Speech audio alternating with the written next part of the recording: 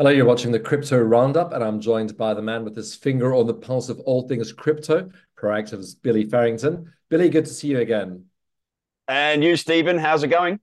It's going okay. It seems to be going okay for Bitcoin as well. We saw some pretty bullish price action in the second half of the week. What's your take on that rally? It's been particularly bullish this morning. It rocketed above 47,000 US dollars today. That's about 4.5% gains this morning alone.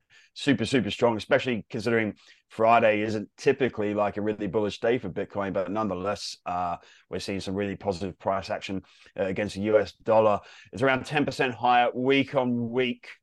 So that's a good result. It's kind of like the first kind of bull run we've seen since the exchange traded funds from the likes of BlackRock, Fidelity, etc., were approved about this time last month. And as you may recall, if you've got a finger on the pulse with the crypto markets, these ETF approvals were supposed to be this massive bullish catalyst for Bitcoin. That didn't really pan out in the immediate aftermath of these ETF approvals, and everyone was like, well, why isn't Bitcoin rallying, given the state of the market? But instead, it kind of traveled sideways for quite a long time along the 50-day moving average trend line, which proved a bit of a resistance point for Bitcoin over the past couple of weeks. But as you just mentioned, towards the latter half of this week, we saw some really strong price action. As I said, 10% up week on week. So if I'm kind of guessing, I reckon there's a couple of catalysts here.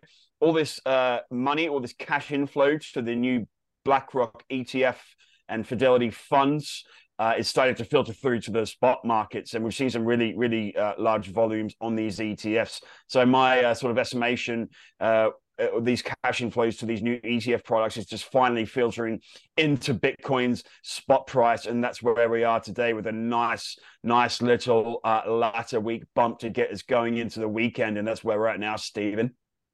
Well, can you give us any further insights into how these ETF products are performing, Billy? Yeah, absolutely. The latest Bloomberg data, they've been really good in following how these ETFs are performing. The latest data shows, I've got it up on my screen here, cash inflows across the 10 ETF products, net cash inflows of 1.8 billion US dollars, right? It's a bit, the market's a little bit skewed. So BlackRock is really leading the charge. It's added about $3.3 billion of cash into its Bitcoin ETF, and that is cash that goes toward purchasing Bitcoin from the market. So it's $3.3 billion of inflows to BlackRock, about $2 billion or so into Fidelity, even more, about $2.8 billion, I think, into Fidelity, which is the next largest ETF product on the stock market. As I said, it's a bit skewed. So Grayscale Bitcoin Trust, which is like orders of magnitude larger than any other ETF on the market, that is seeing some huge outflows. So that's about $5.5 billion worth of outflows have come out of the Grayscale Bitcoin Trust. So that really has skewed the market somewhat. If you kind of strip out the Grayscale outflows, then the story looks like a lot more positive. But as I said, still $1.8 billion of net cash going into the Bitcoin spot markets. Nothing to sneeze at. And it just seems really bullish. Volumes really high. Inflows keep chugging along to a good extent. And I think it's finally starting to pay off on the spot markets, hence why we're seeing this strong latter week Bitcoin rally. That's my kind of take on the market. Billy, I hear Hive Digital's gearing up for the next Bitcoin halving. What's the story over there?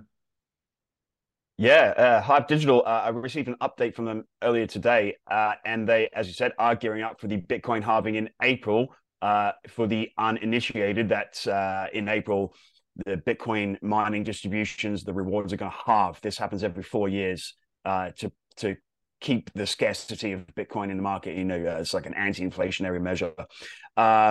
And after that happens, the Bitcoin mining environment is going to be a lot more competitive. People are going to be sort of fighting for lower rewards. It's generally really bullish thing for Bitcoin's price, though. So it kind of evens out in the long run. But anyway, so according to Hive, they have bought 7,000 new ASIC computers that is going to significantly ramp up their processing power to mine Bitcoin. I mean, that's a huge order, 7,000 new ASICs. These are highly specified computers that specifically designed to mine Bitcoin.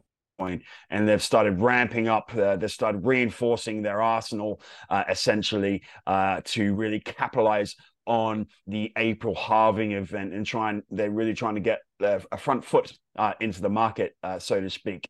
And they're increasing their hashing power. So they're looking pretty strong as this halving approaches. But one of the interesting things I saw in their report was they reckon they will be able to mine each Bitcoin for $10,000 US dollars. Now that's a really cheap price. I mean, that, you know, it's such an energy intensive process. You know, they have these miners in Iceland. They need to regulate temperatures and all sort of thing. And you know, if they can achieve $10,000 cost per Bitcoin, I mean, the margins there, they're incredible. So like good luck to them. They're starting to implement these miners now, and for me, they're one to look out for if you're interested. They are trading on the Toronto Stock Exchange, so I've got my eye on them a little bit and see what happens to them post halving. It's and halving in general is just like a bullish thesis for Bitcoin as well. As I said, it promotes scarcity. It's anti-inflationary, and history shows that the price really does rally every time this halving event happens every 4 years. So that's like the next really exciting thing in the Bitcoin scene to watch out for in the coming months. Before you go, Billy, who's Craig Wright, and why has he been before the UK High Court this week? Craig Wright invented Bitcoin. Well, that's what he reckons anyway. So if you know the history of Bitcoin, you know that nobody knows who invented Bitcoin. There's a pseudonymous character called Satoshi Nakamoto, right, who kind of published the original Bitcoin white paper in 2009. Now, Craig Wright is this Australian computer scientist who has long said that he is the original Satoshi. And in fact, he's so... you know, he believes it so much that if you kind of deny that he is, he'll try and sue you. So he has a bit of a history of like suing, you know, podcasters and other individuals who sort of denied his claim of being Satoshi. So maybe we should be a bit quiet, you know. But yeah, I'm not making dispersions either way. But anyway, he is before the UK High Courts at the moment because a Bitcoin group called the Crypto Open Patient Alliance, they're taking him to task for all these times that he's claimed to be Satoshi. Now, they want the courts to determine whether he can prove that he invented Bitcoin or not. So he's basically on stand right now, trying to back up his claim that he is the original inventor of Bitcoin. So that's just a really interesting court case at the moment that has been long in the making. So I've got my eyes on that. Sadly, I don't have any recent updates to this very interesting court case, but as soon as some information arises, I'll be sure to let you know. That's certainly one to watch. Billy, thank you as always for your insights. No worries. Cheers.